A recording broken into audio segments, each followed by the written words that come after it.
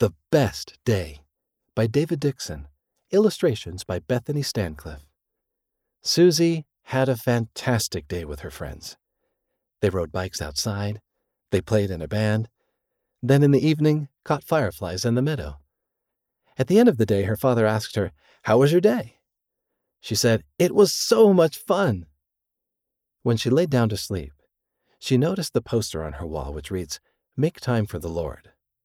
She thought to herself, "Right. Let's try again tomorrow."